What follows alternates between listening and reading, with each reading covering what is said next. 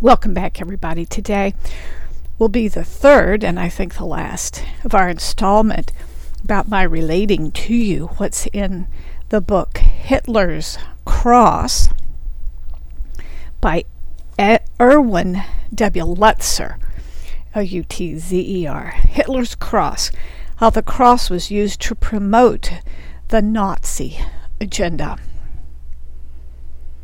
This is so important in our nation, and very important today, this week. Now, in this audio track, I'm just going to tell you what the book says. I do recommend that you go buy it and you read it. Also get Eric Metaxas' book on Bonhoeffer. Lutzer has some other books. So I encourage wide reading. This is a very important subject, and knowing history will help avoiding the same mistakes again.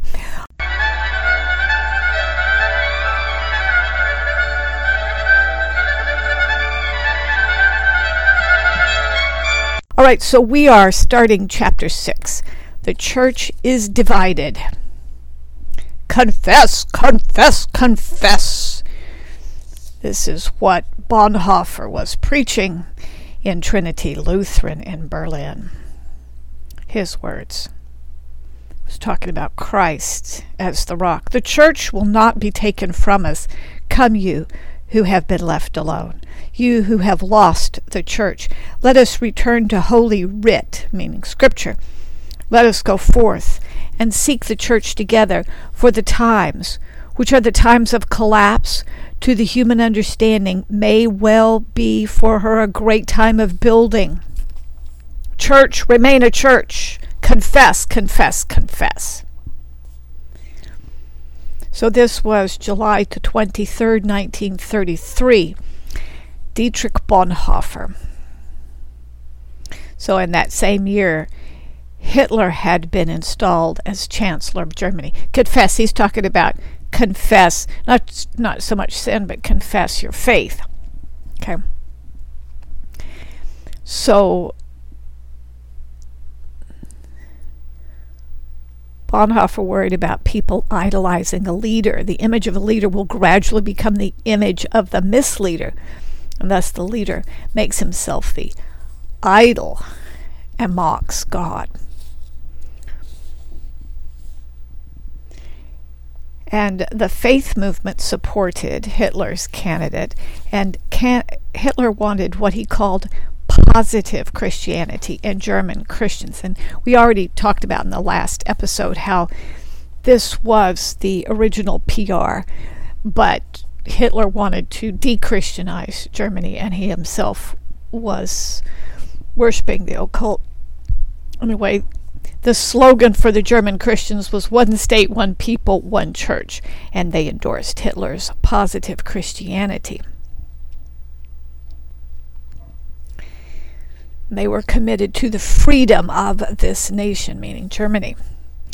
Bonhoeffer was distressed about this. There was the Brown Synod in September 1933. The Old Prussian General Synod met in Berlin for a 2-day session, and the delegations of pastors and church leaders arrived wearing Nazi uniforms and giving the Nazi salute, and the Synod quickly took on the nature of a demonstration rather than a discussion. They confirmed Ludwig Müller as their bishop and dismissed the current general superintendent. And they adopted what was known as the Aryan Clause, which barred those of Jewish blood from the pulpits of Germany. All pastors would be required to sign this statement and give, quote, unconditional support to the National Socialist State, close quote. You understand that the Nazis were socialists. They just were for partnering with business in a way that the Russians were not. And both the Nazis and the Russians, both were socialists, and both were, well, I say Russians, I mean the Bolsheviks, both were authoritarian. So the pastors had an emergency league, September the 21st, 2 weeks after the Brown Synod, and Niemöller and Bonhoeffer were meeting with the groups called the Young Reformers, and they aimed to renew their allegiance to Scripture and to creed, to resist those who attacked Scripture, to give material and financial aid to those who suffered through repressive laws or violence, and to repudiate the Arian clause. By the end of 1933, their members had swelled to 6,000, and of course the pro-Hitler folks were angry and silent. So Niemöller and Bonhoeffer were present at the meeting later in September, distributing the Wittenberg. They were distributing leaflets to the delegates and nailing them to trees. Quote, "We will not cease to combat everything that is destructive to the very nature of the church," unquote. So Bonhoeffer had been teaching at the University of Berlin, but he was unhappy, disillusioned, Lutzer says, because the university was accepting the Nazi philosophy, and so he went to London to pastor 2 German-speaking churches there. While he was criticized, he felt that it was just a change in methods, and he affirmed strongly pacifism, but he did speak in the German-speaking community against Nazism. And 2 years later, he would start a seminary for those studying to lead in the confessing church. So the German Christians in November have a meeting, and they proceed with process in with the Nazi flag, and they sing, "Now thank we all our God, and a mighty fortress is our God." And then Dr. Krauss gave a sensational, Lutzer says perhaps blasphemous speech, in which he said, "The liberation from all that is un-German in liturgy and confession, liberation from the Old Testament with its Jewish recompense ethic, and from all these stories about cattle dealers and pimps. Our provincial church will also have to see this obviously distorted and superstitious report that should be expunged from the New Testament, especially, of course, Rabbi Paul." Okay, so Niemöller had enough of that. Bonhoeffer was not in Germany at the time. So in January 34, Reich Bishop Müller issued what became known as the Muzzling Order, a decree to restore order to the German evangelical church. Ministers were forbidden to include any matters of church controversy in their sermons. He said the church service was for the proclamation of the pure gospel and for this alone. Okay, and I'm going to say Selah. Do we not already have this for decades in our churches? Okay. And of course, Hitler claimed the youth. So at this point, the confessing pastors tried to have a meeting and appealed to Hitler.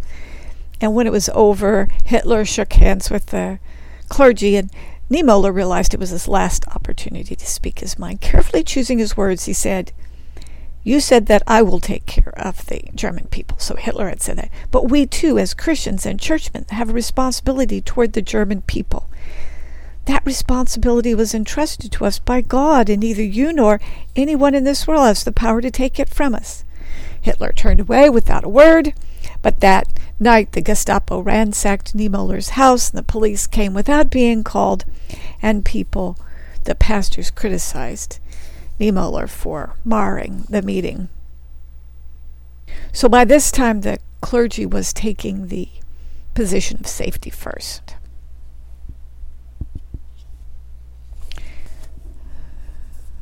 So was Jesus Lord of all, or Lord of a shrinking sphere?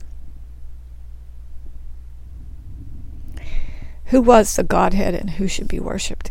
In May 34, the Confessing Church met and adopted the Barmen Confession, drafted by the Swiss theologian Karl Barth.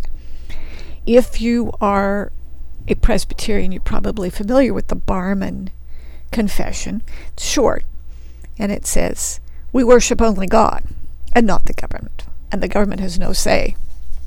Right? The Barmen Confession, May 34. I recommend you get that, read that, think about that.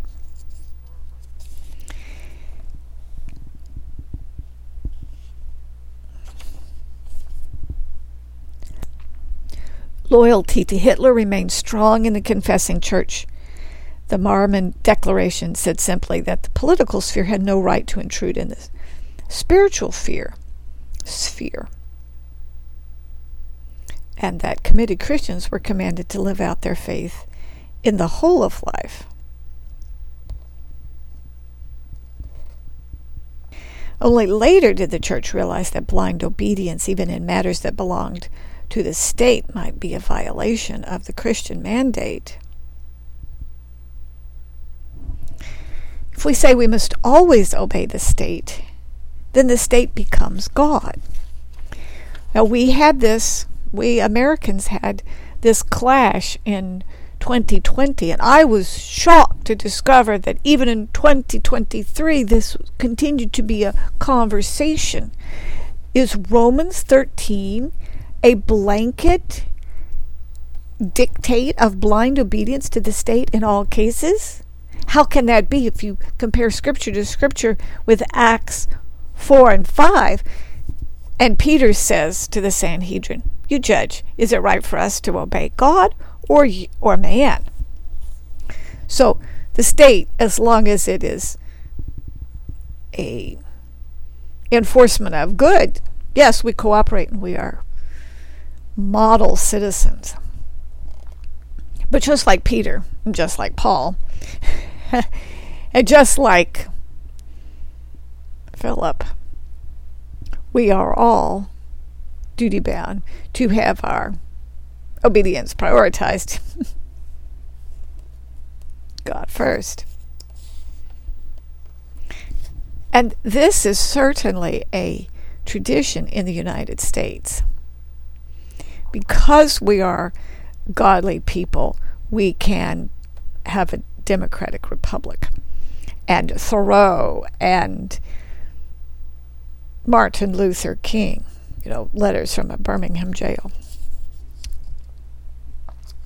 So Bonhoeffer and Niemöller sent a letter to all the confessing pastors calling upon them to stand firm. In part it read, "It is our failure at this point which hangs like a curse over our confessing church. This is a curse we have brought upon ourselves, for we have denied what God has entrusted to us. Let us return and accept once more the binding character of these decisions," to the synods at Barmen and Dahlem, "that we shall once more be clearly led. Let us not be oppressed by the fact that the church's future appears to rest in what to our eyes seems to be impenetrable darkness. Let it be enough for us to know what we are commanded to do. We are commanded to make a clear, uncompromising answer of no in the face of every temptation to solve the church's problem in a way that contradicts the decisions of Barmen and Dahlem. May God help us, if it come to the point, to be able to speak this no gladly and in unity." So they were concerned that they be in line with Scripture and in line with their Orthodox theology. Years later, Bonhoeffer wrote in his Ethics, "If evil appears in the form of light, benefit, loyalty, and reward, if it conforms with historical necessity and social justice, then this, if it is to be understood straightforwardly, is a clear proof of its abysmal wickedness." So the confession of faith was being made, but not as widely. Chapter 7, the church is dismembered. In 34, Niemöller preached, "We have all of us, the whole church and the whole community, being thrown into the tempter's sieve, and he is shaking, and the wind is blowing, and it must now become manifest whether we are wheat or chaff." So God let the church shake, and most of the Germans proved to be apostate. They were part of the Reich Church. Final steps of decline. Confessing Church in 1936 sent a memo to Hitler asking him to answer directly whether, quote, the attempt to de-Christianize the German people is to become the official policy of the government.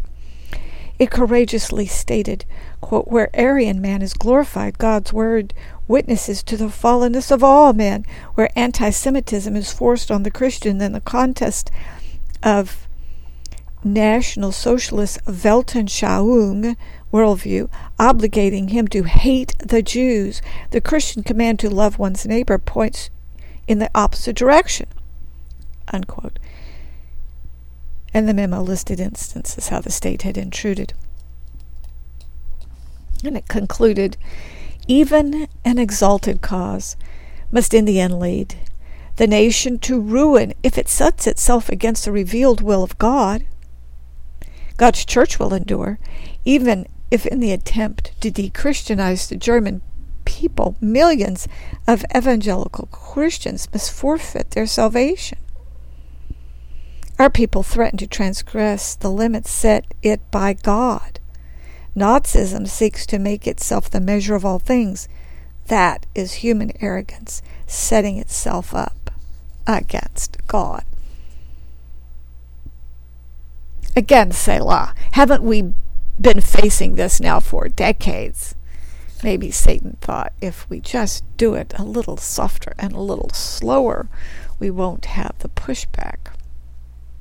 So after this, the Gestapo was sent on a rampage to round up the pastors of the Confessing Church. Eventually, more than 800 pastors were arrested, and at least a few of them died in concentration camp.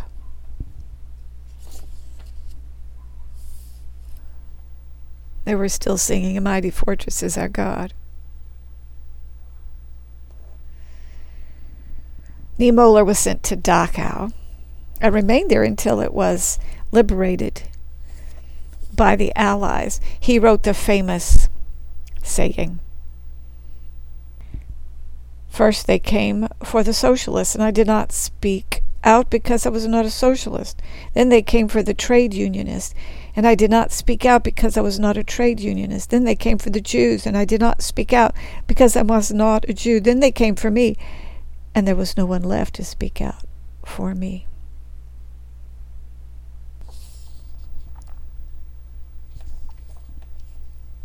A Nazified Christ approved German nationalism and the expansion of the German Empire.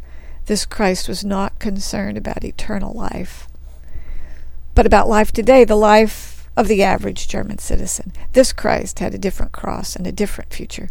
He was Hitler, the one whom Dietrich Eckart had anointed as Antichrist.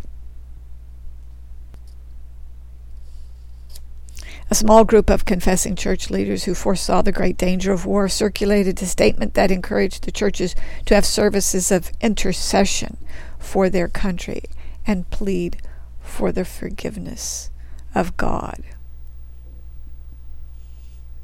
Himmler said this was a stab in the back to Hitler. The confessing church refused to comply because they did not want to violate their conscience. Violate their conscience. This should resonate with all of us who are in the Protestant world, because Martin Luther said, "Here I stand, I can do no other." It's the right of conscience that on which every sense of Western civilization that's good is rooted. Certainly the Protestant Reformation, certainly the American system of government. But we seldom say this, violate our conscience. In fact, I think today we are tricked into violating our conscience, tricked by words that don't mean what we think they mean.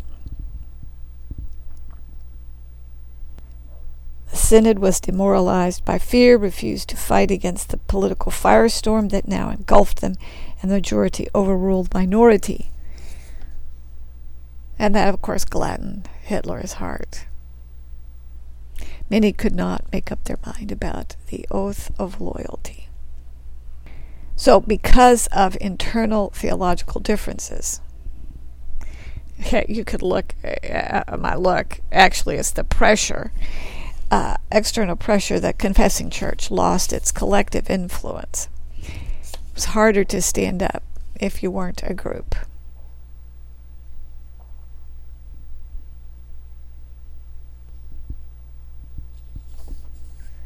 Not many Germans cared that a few thousand pastors were upset, but willing to substitute Mein Kampf for the Bible.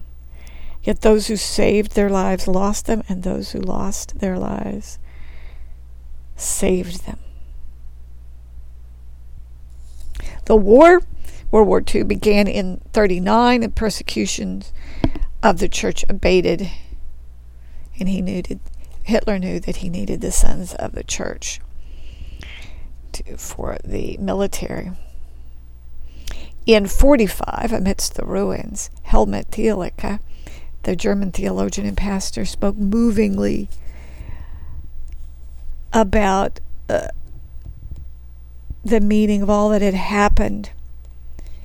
He said, the nation got what it deserved because it had repudiated forgiveness and kicked down the cross of Christ.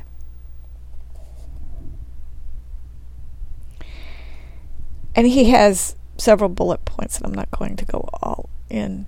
But he said the people thought they were making history when they were only blind horses led of God. That people should consider itself a chosen people, whereas the fist of God had already raised to dash it to the ground.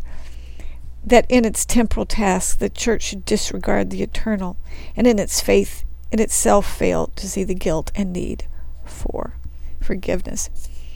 And that they violated God's commandments and got tangled up in our unpredictable and brutal instinct. If you understand Lutheran theology, you understand it. Everything he said was very much in Lutheran theology.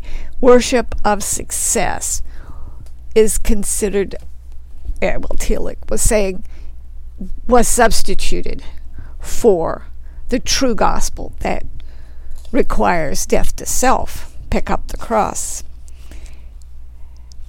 Come and die. Chapter 8, Heroism in the Third Reich. So, even though we might criticize the German church, at least some of them did stand up. Einstein said how impressed he was with this confessing church, that the professors failed to stand up, the editors had failed to stand up, and it was only in the church where people stood in Hitler's way. Similarly, in China in 1984, Bishop Ding of the Three Self Movement told Lutzer and some others candidly, persecution wiped out theological liberalism in China.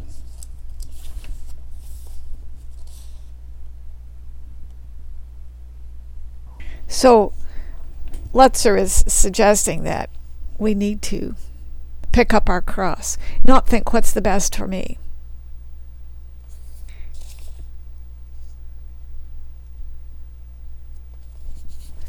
So he talks a little bit, Lutzer then talks a little bit about the history of what Bonhoeffer did in the last days, and some other people started trying an assassination plot. And Bonhoeffer, Lutzer doesn't say that Bonhoeffer was doing that, but he was trying to contact the Allies in case it worked, but it didn't. And he also talks about other people who were tortured, who hadn't been Christians but learned how to pray while they're being tortured, that they discovered that prayer could comfort them, and that the prayers of their friends and relatives could transmit currents of strength to us. They learned to obey God rather than man. And so there was a lot of heroism that, remains inspiring to us. There are some things more important than living comfortably when surrounded by injustice. And boy, hasn't that been applied in an opposite fashion. So here we're talking about the Christians who helped the Jews, helped them be rescued, and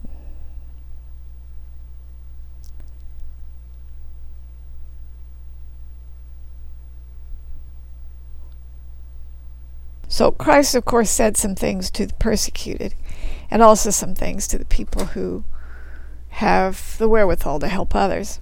To the persecuted, do not fear what you are about to suffer. Revelation 2:8 and 10.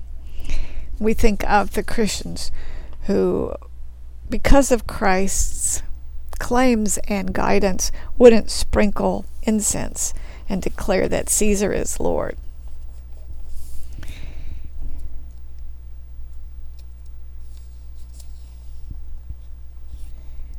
John Stott wrote, "Jails in every country have been the home to God's people."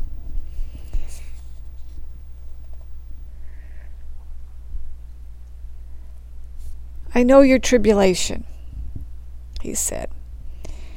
The years 33 to 45 in Germany were thoroughly known by Christ.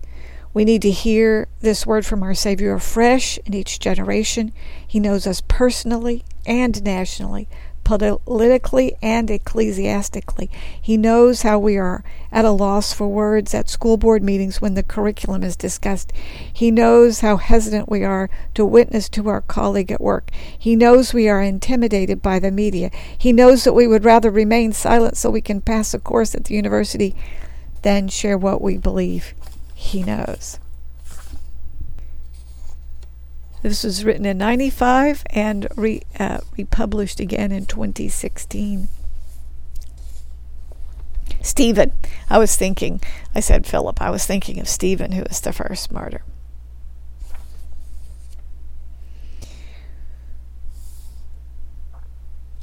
But because we are precious to Christ, no suffering is ever meaningless.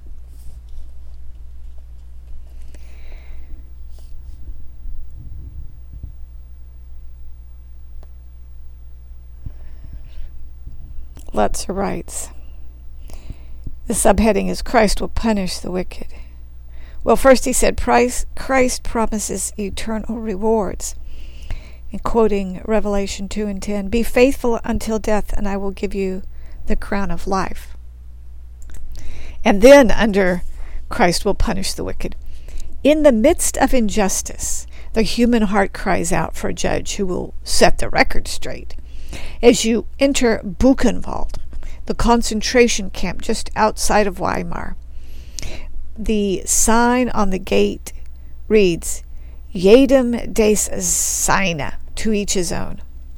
This is a parody of justice, as if those who entered were really getting what they deserved. As we know, those who entered got anything but justice, at least there. But Jesus is always the King of nations, Revelation 15 and 3. We don't need to live through a Holocaust to be heroic, Lutzer says. We need to be all that God wants us to be every single day. Chapter 9, the cost of discipleship in the Third Reich.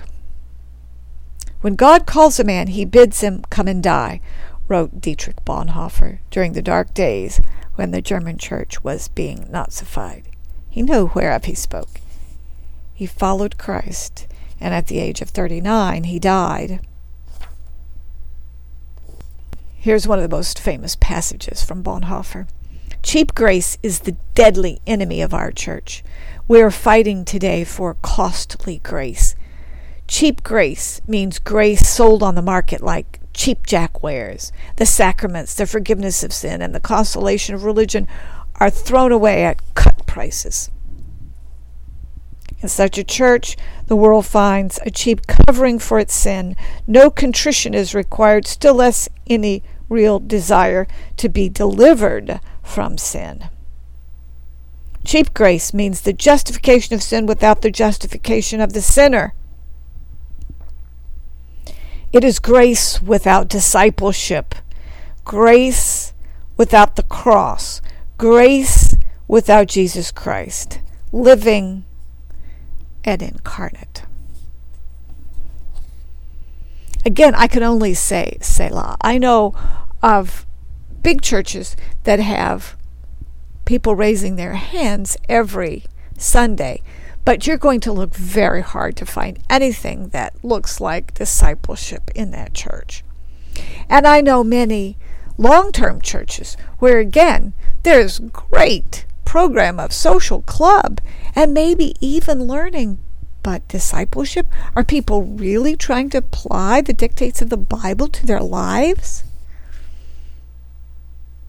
And even in the groups that think they are trying to pick up the law to their lives? How about even the Hostafel, the little list of what we should do that Paul will put in his short letters? Lord help us. All right, so then let's goes into the life of Bonhoeffer, his family, how disappointed they were at the Weimar Republic, what Karl Barth had to say. Barth preached that in Christ God was revealed as in no other. And unless Christ returned to its task of preaching the gospel, it would have failed in its mission. So Bonhoeffer was impressed with Barth. And he talked about Barth in his dissertation.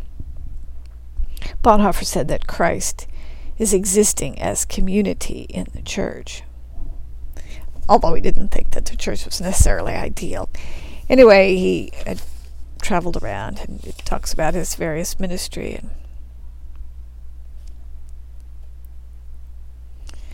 he said of the Bible, only if we expect from it the Bible the ultimate answer shall we receive it. That is because the Bible speaks to us. He was deeply in love with Christ and willing to die that others might be ignited by the same flame. He warned his students about German nationalism.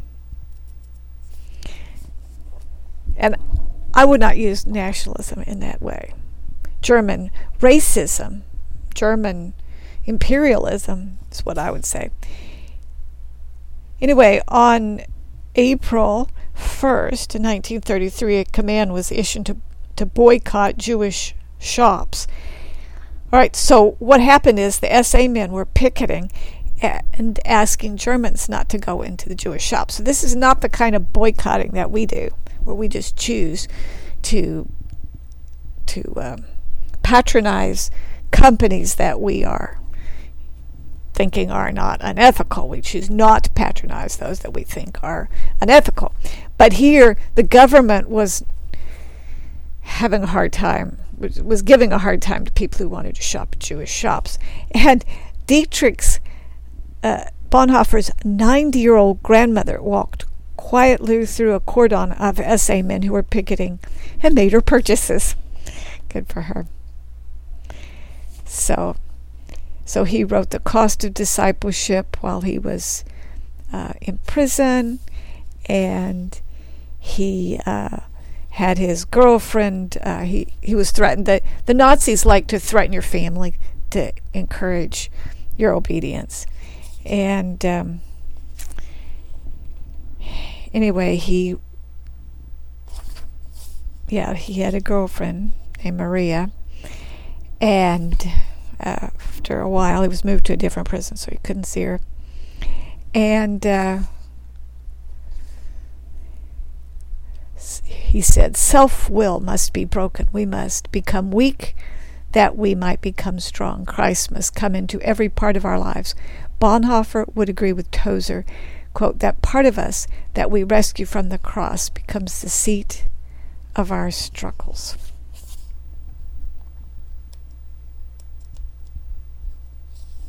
He wrote the book Ethics while I was in prison.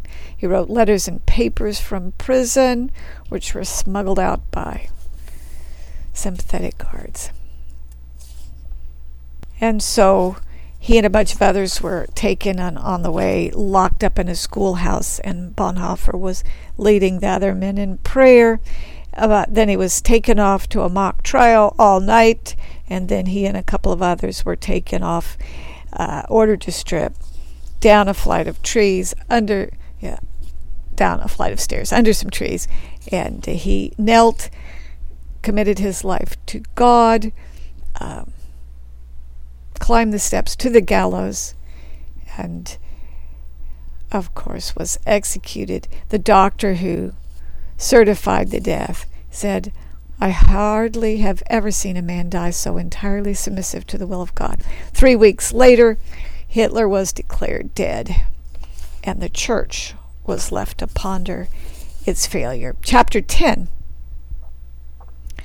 America's Own Hidden Cross. Lutzer talks about the commonalities.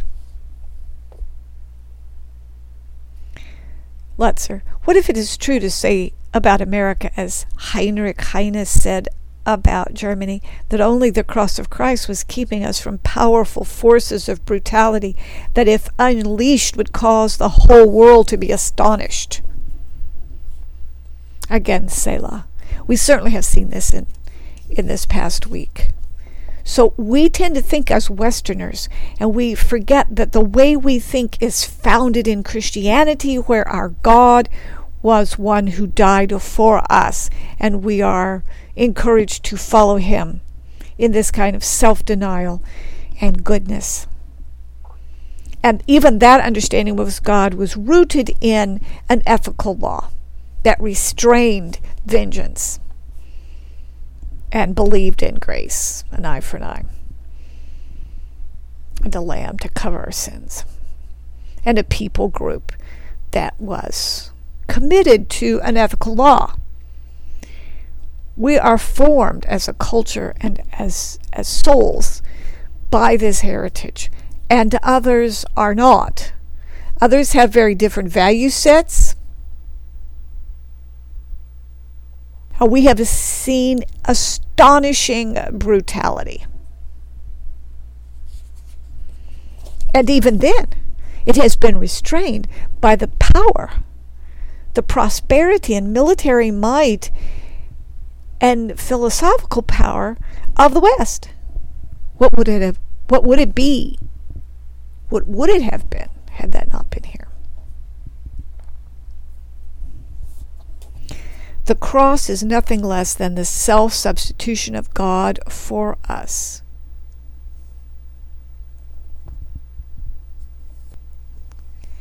The cross was the center of Luther's teaching and of Christian teaching. At the cross, all narcissism ends, all attempts to impress God cease, and optimism about mankind's ability to build a better world on its own vanishes.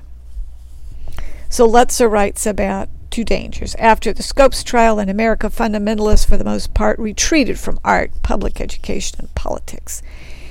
So they didn't become involved in worldly pursuits, but they put themselves in a shuttle and did not continue to inform public policy in the way that the Bible had up until then.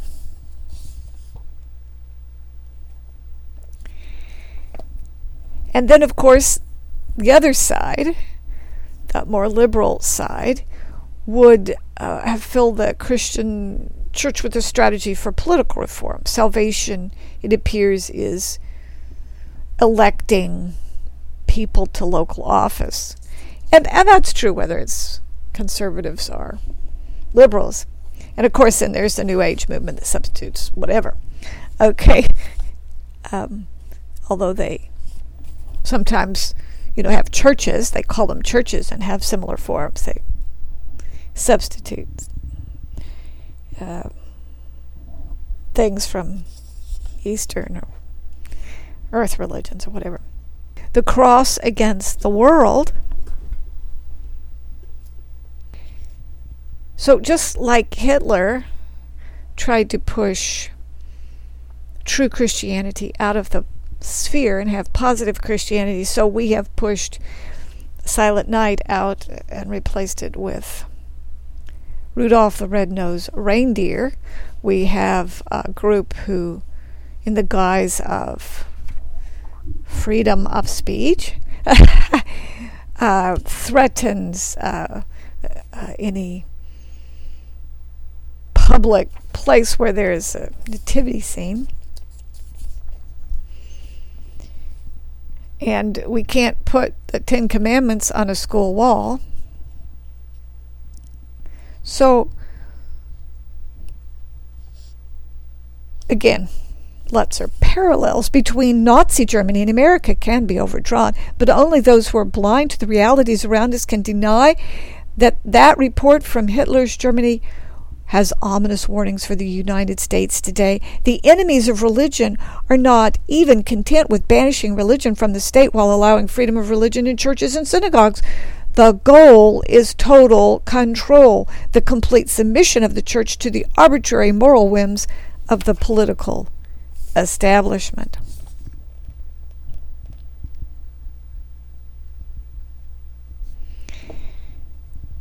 Elsewhere, incredibly, those who want to uphold freedom are targeted as the ones who want to destroy it. In an article titled New Right Wrongs, the Reverend Robert Manelli mounts an attack on extremists and religious and zealous religionists who have propagated, quote, devilish acts and, awful persecutions, hate crimes, and political chaos, unquote. James Dobson, who was a special target of that very attack, points out that Manelli was not referring to the militant Islamic Jihad, nor, I might add, even to Adolf Hitler, but to the Christians who have the audacity to speak out about the great issues of our time. And I will add, for the traditional way we've always seen it. So I don't know how that's chaos. Seems to me that there is an overblownness about this rhetoric. So if you be the most atrocious, say the most outlandish things, then things get halved, and so they still don't go to about what's true. But, 100% false, you move to 50% false, is still false. Okay. The cross exalted and applied. There's both blessings and danger in unity. We have to be unified together, but only on the basis of the Bible. If unity is the call, and that requires people to violate their conscience, that's not the kind of Christian unity that we want. Lutzer, individuals standing alone, no matter how courageously, cannot have the same impact as thousands, if not millions, of people standing together. And later, let us never forget that the world's greatest need is always to see Jesus, to understand why he alone can reconcile to God.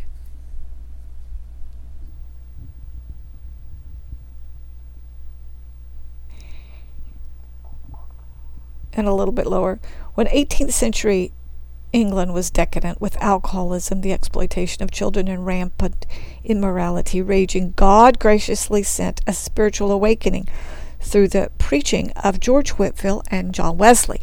Some historians believe this revival spared the nation from a fate similar to the French Revolution. And we, of course, in the United States had the most freedom. This is me, not Lutzer. Precisely because we were founded on the Puritan and even more the Pilgrim true application of the Bible, and therefore self-restraint. And, John Adams was a direct descendant from that kind of thinking, and Samuel Adams and so many other of the founders. While we pray and wait for revival, we can do nothing better than to revive our confidence in the power of the cross to do what moral reform cannot. Let us remember that the re-entry of evangelicals into politics is commendable, but it is not the answer. It is only a means to the answer. Whether evangelicals act as lawyers in courts of law, protesters in pro-life demonstrations, or politicians, every vocation is a bridge to witness to the saving grace of God in Christ. John Q. Citizen will never be convinced of the credibility of the Christian faith until he becomes personally acquainted with someone who lives out the Christian life, applying its values in every situation. And then the final two paragraphs. And in the final conflict, when the curtain falls on earth's decisive Götterdämmerung. Okay, so that's the passion play that's put on in Germany every year. The Götterdämmerung. Twilight of the gods, Christ will set the record straight. Those who were faithful to him and his cross will be rewarded with joy unspeakable and full of glory. All rival crosses will be exposed and judged, and every knee shall bow and every tongue shall confess that Jesus Christ is Lord, to the glory of God the Father. Until then, God is glorified by our steadfastness. If we suffer faithfully, the cross will be exalted in the world.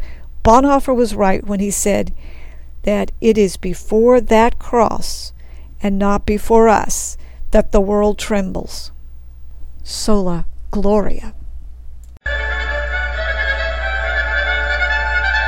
Please be invited to write us at Sharon at JesusNameAustin.org. That's Sharon at JesusNameAustin.org. Or you may write us by land mail at P.O. Box 971, Cedar Park, Texas 78630. That's P.O. Box 971, Cedar Park, Texas 78630. And may the Lord bless you.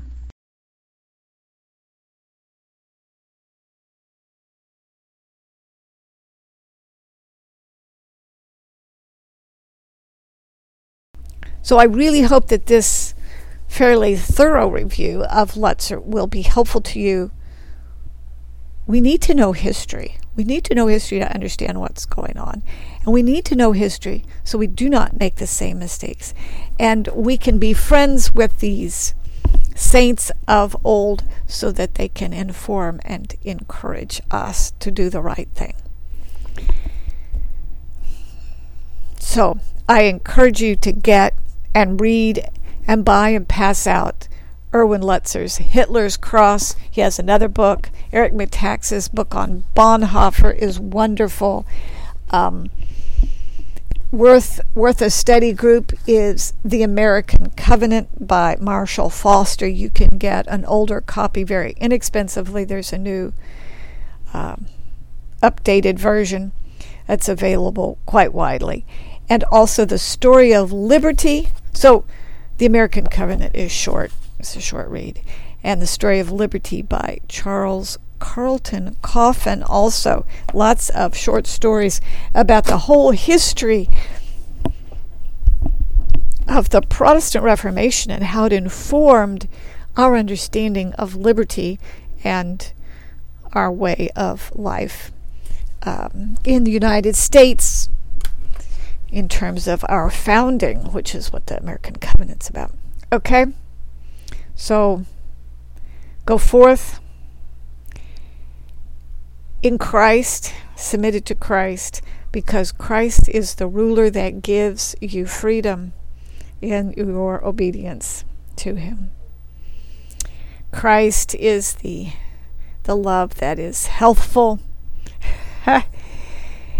And the church that is the family around the cross is the one that you want to be a part of, because everybody's considering everybody else. And you want to be in a nation state where everybody is self-restrained and working for the good, so that you have little government. You do not want a government like the Nazis. I think we are agreed on that because everyone calls everybody else a Nazi when they intend to hurl an insult at them. But now you know a little bit more about the Nazis and a little bit more about the Christian church's experience under it. So think about this, pray about this, and may you be blessed in your service to the Lord Jesus Christ. Amen.